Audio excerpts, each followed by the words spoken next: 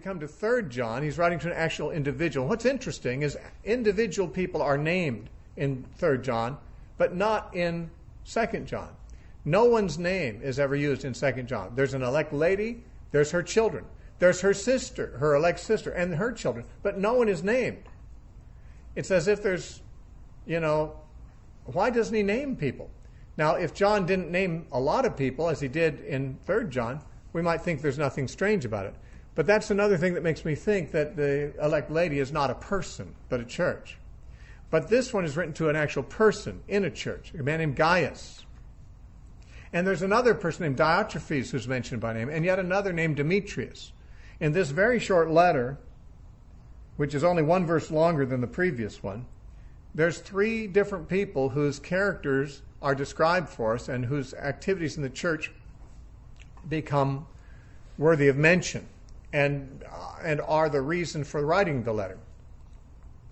What I'd like to do is read the whole letter and then go through and make the observations about it rather than try to explain the letter without reading it to you. Let's just read through it. It doesn't take but a couple minutes. The elder to the beloved Gaius, whom I love in truth. Beloved, I pray that you may prosper in all things and be in health, just as your soul prospers. For I rejoiced greatly when brethren came and testified of the truth that is in you, just as you walk in the truth. I have no greater joy than to hear that my children walk in truth. Beloved, you do faithfully whatever you do for the brethren and for strangers who have borne witness of you, of your love before the church. If you send them forward on their journey in a manner worthy of God, you will do well, because they went forth for his name's sake, taking nothing from the Gentiles. We therefore ought to receive such that we may become fellow workers for the truth. I wrote to the church, but Diotrephes, who loves to have the preeminence among them, does not receive us. Therefore, if I come, I will call to mind his deeds which he does, prating against us with malicious words. And not content with that, he himself does not receive the brethren, and forbids those who wish to, putting them out of the church. Beloved, do not imitate what is evil, but what is good. He who does good is of God, but he who does evil has not seen God. Demetrius has a good testimony from all, and from the truth itself. And we also bear witness, and you know that our testimony is true. I had many things to write, but I do not wish to write to you with pen and ink. But I hope to see you shortly, and we shall speak face to face. Peace to you. Our friends greet you. Greet the friends by name. Now here there's a number of people to identify. The elder, of course, we've already discussed who that is. I believe it's the Apostle John. There's this man Gaius, who's the chief recipient of the letter. In fact, as far as we know, the only recipient of the letter. This is not written to a church, but to a man. There's another man, Diotrephes, who is said to be domineering. He loves to have the place of honor, the first place. He loves to have preeminence in the church, much to the point where he probably is jealous of the influence that an apostle like John would have, and he tries to insulate the church from John's influence. Probably, we actually don't know what Demetrius might be teaching. Demetrius might be teaching false doctrine, but John doesn't go into that. Maybe that's some of the things he wants to talk to Gaius about when he comes to see him. But the real issue doesn't seem to be the teachings, the specific things Diotrephes is teaching, but his power grab, his intention to dominate the church. His teachings may or may not be heretical, but even if they're not heretical, he's like a cult leader. He doesn't want the congregation to hear anyone but him. Even the Apostle John and the messengers he sends are not welcome. And if anyone happens to anger him by actually showing hospitality to John's friends, this man throws them out of the church. I mean, think of the kind of power this man is wielding. And John says, don't imitate him, imitate the good person. Demetrius, now he's a good person. Everyone says he's a good person. So imitate him, don't imitate people like Diotrephes. Now, there's some other groups of people, like the ones he calls the brethren. and the ones he calls the friends. He said, and there's also strangers. Verse 5 says, "Beloved, you do faithfully whatever you do for the brethren and for strangers." And then he talks about, at the end, greet the friends by name. Now, some of these groups probably are overlapping, but in so short an epistle, he uses quite a variety of ways of designating people. Strangers, brethren, friends. I think the basic thing that is obvious is that John has been sending brethren, co-workers of his, from his church to the church where Diotrephes is dominating with some kind of messages. But the message isn't getting through because Diotrephes doesn't receive the messengers and definitely intimidates anyone who might want to do so. So it's basically keeping the church from hearing anything from John and his messengers. This may be why John's doing an end run around Diotrephes by writing to Gaius, a church member. He's writing directly not to the church, but to Gaius, because he knows Gaius is one of the good guys. He has sent messengers to that church, and Gaius received them and housed them. He's one of the ones who brooked the disfavor of Diotrephes by receiving John's messengers. And so John knew he could trust him and writes him a letter. He says in verse 8, "I wrote to the church, but Diotrephes wouldn't receive us." Actually, an alternate reading that some manuscripts read in verse 9 is, "I would have written to the church, but Diotrephes, who loves the preeminence, wouldn't receive us." In other words, he might be saying, "I didn't write to the church. I would have, but I didn't bother because the letter would never get through Diotrephes. So I'm writing to you instead of to the church. And I know you're a good guy because I've heard reports.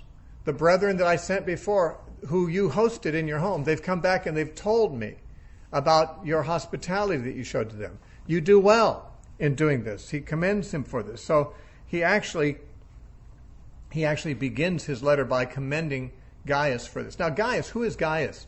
We don't know. Gaius was an extremely common name in the Roman world.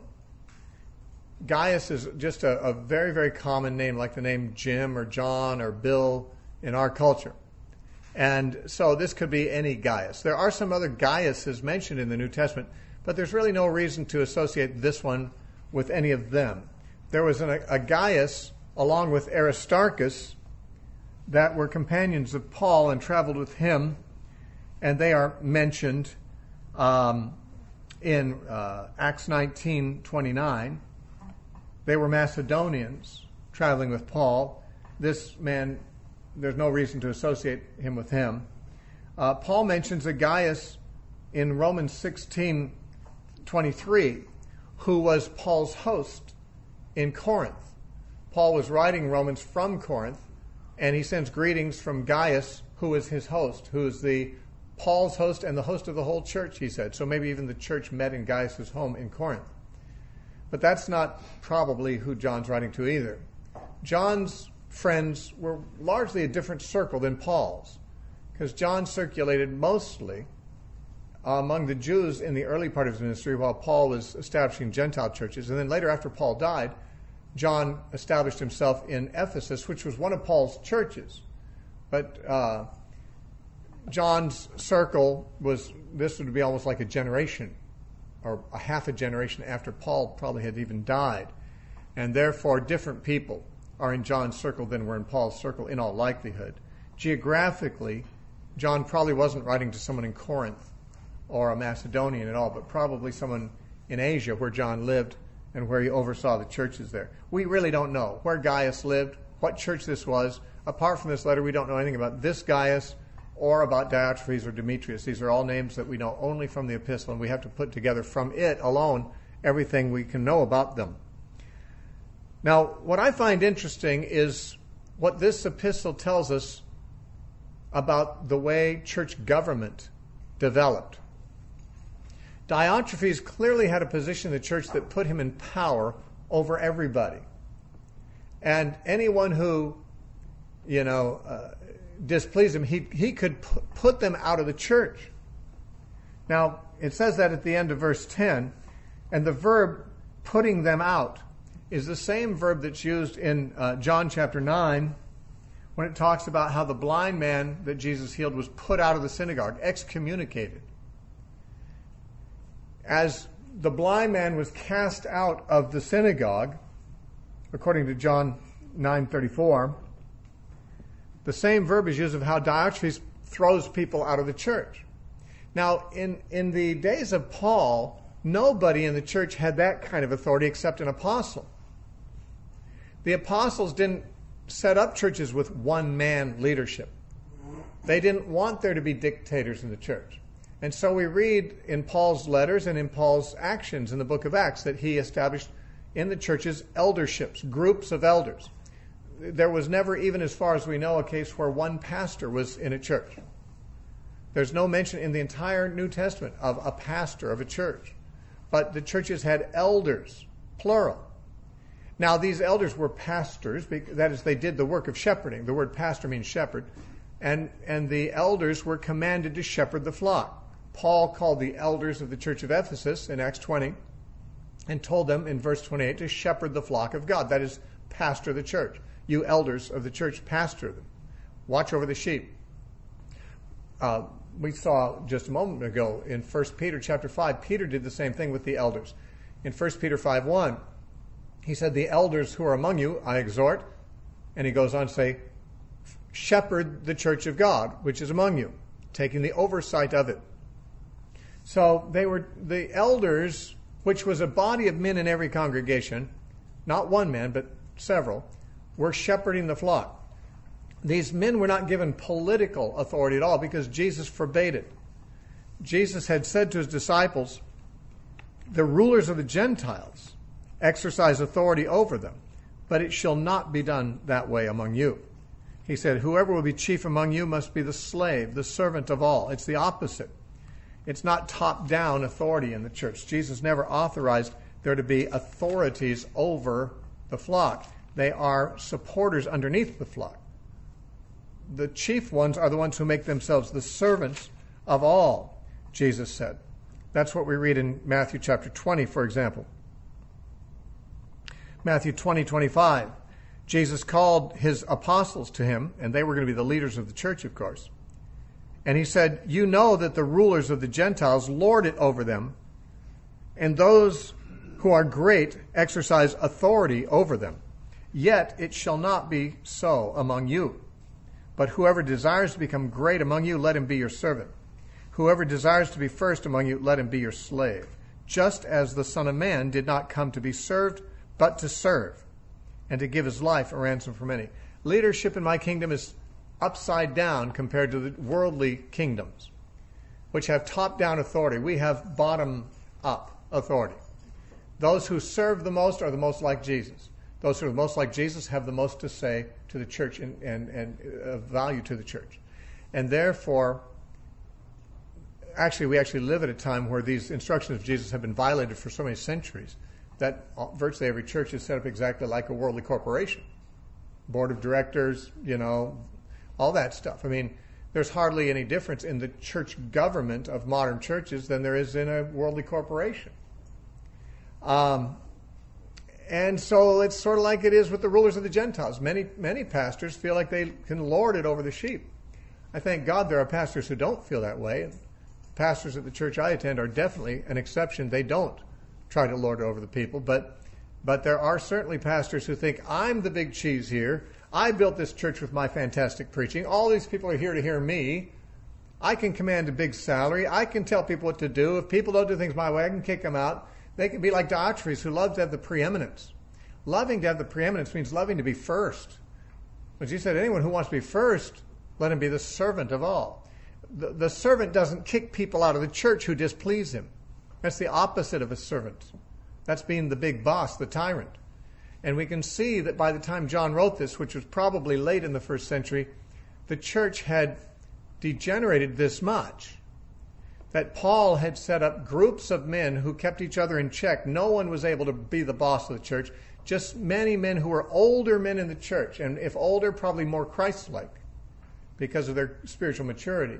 They were recognized by Paul, saying, these are the guys I think everyone should follow. These are the guys whose testimonies and whose examples are good examples to the flock. Notice, Even in this later point, John says, don't imitate the bad ones. Imitate the good ones. That's what he says here in 3 John. He says in verse 11, Beloved, do not imitate what is evil, but what is good.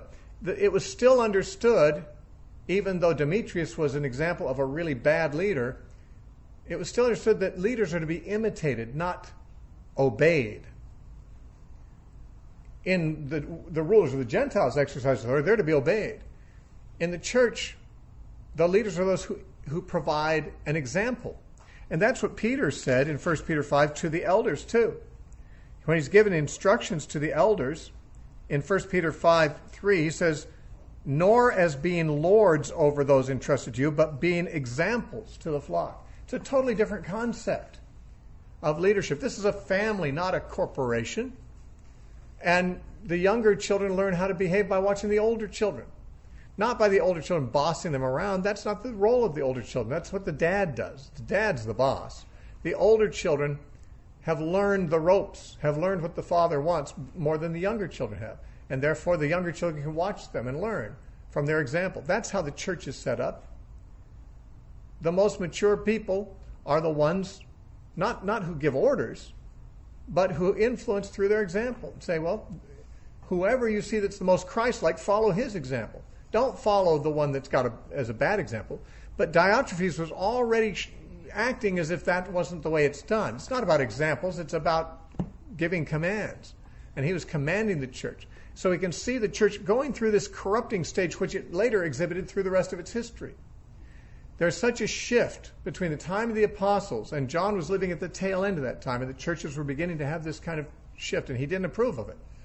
But he couldn't stop it all by himself. The other apostles were dead by this time.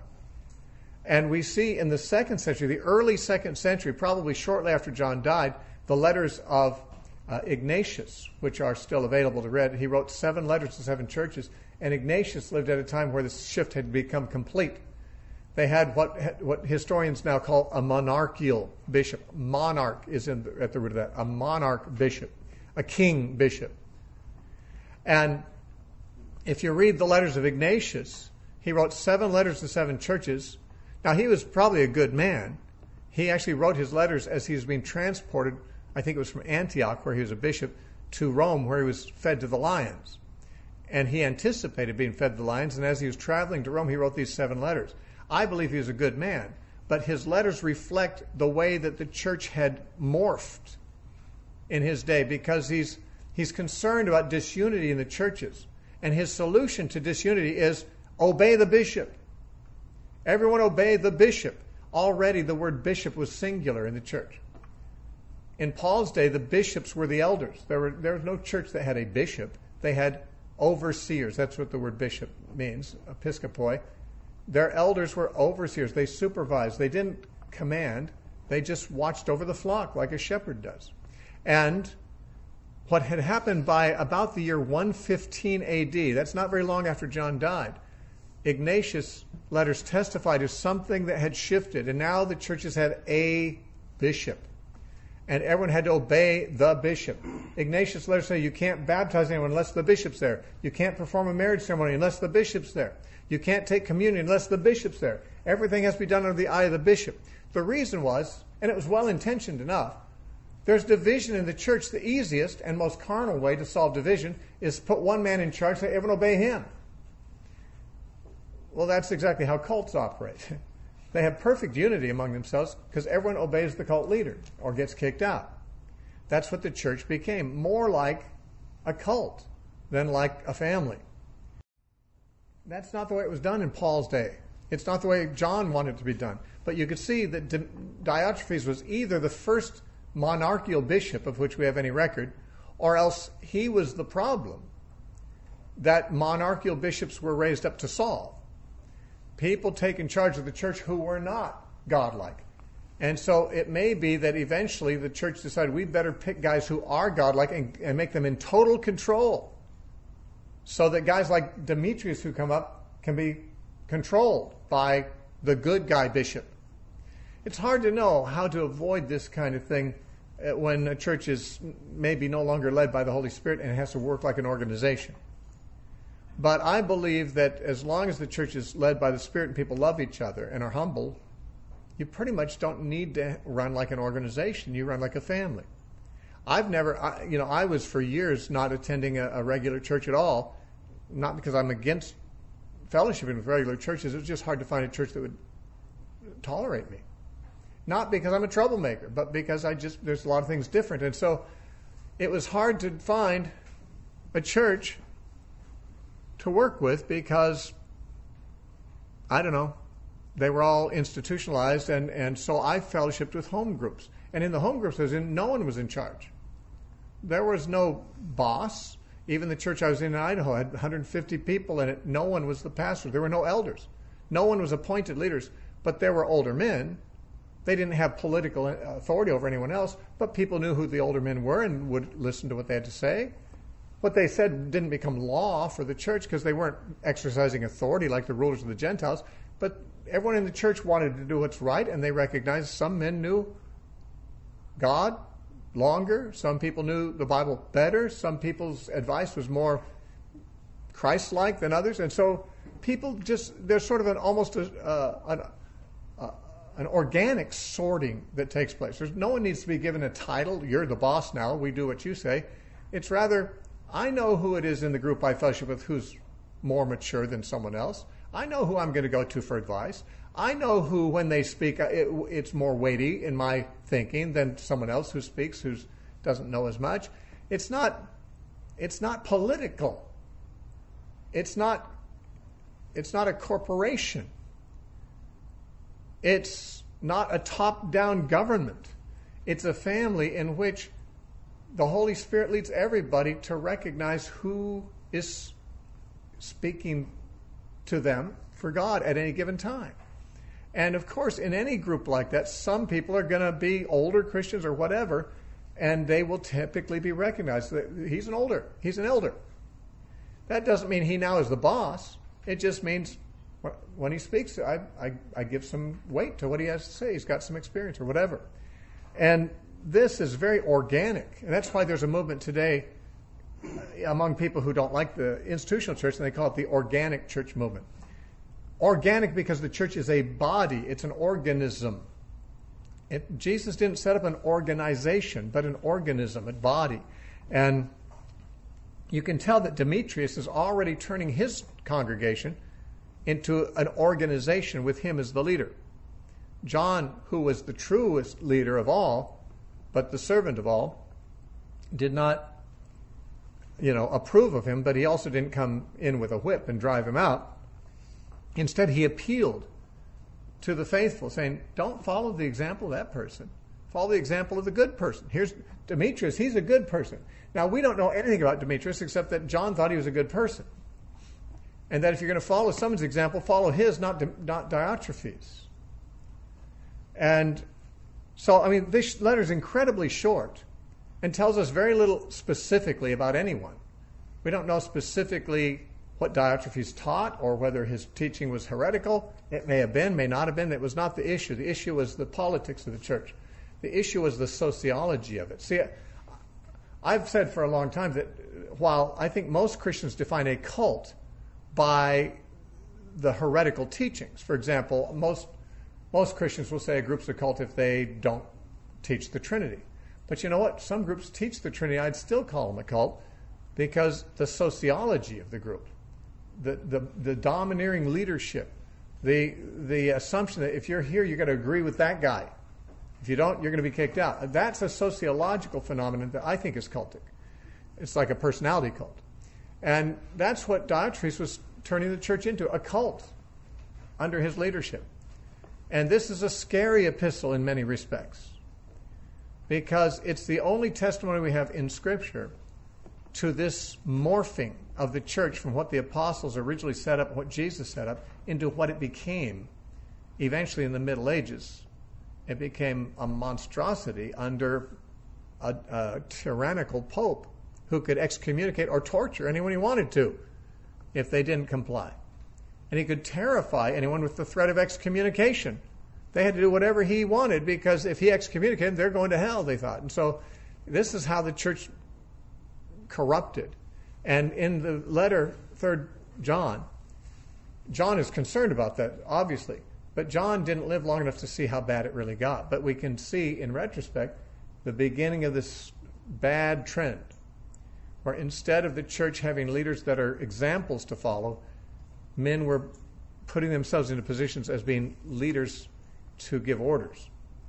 And fortunately, there's a lot of Christians now who don't think that's the right way to do it anymore. But for centuries and centuries, that's the only model of church that was around. And whenever someone disagreed with the popes, whether it was the Waldenses or the Bogomils or the Albigenses or the Paulicians or the Hussites or the Wycliffites, the Lollards, these were different groups before the Reformation that disagreed with the Pope and had sometimes they were a lot more scriptural. A lot of them were like what Protestants later were, but they got stamped out.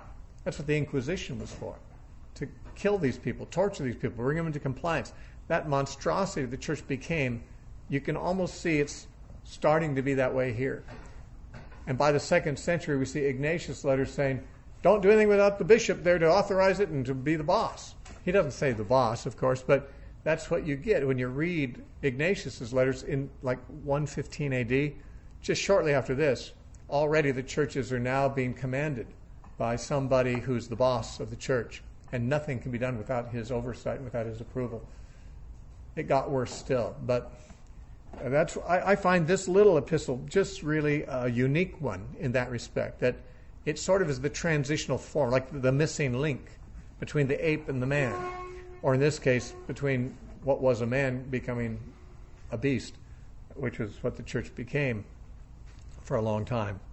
So anyway, not much more needs to be said about this epistle, or if it does, we don't have time to say it. We're going to wind it down and just quit here. But these are the concerns that John expresses in these two epistles. Concerns about false teachers coming into the church in 2 John, and problems with the evil leadership within the church in 3 John. Both of them, no doubt, are instructive in view especially of church history, what happened, and whatever remnants of this remain in our time.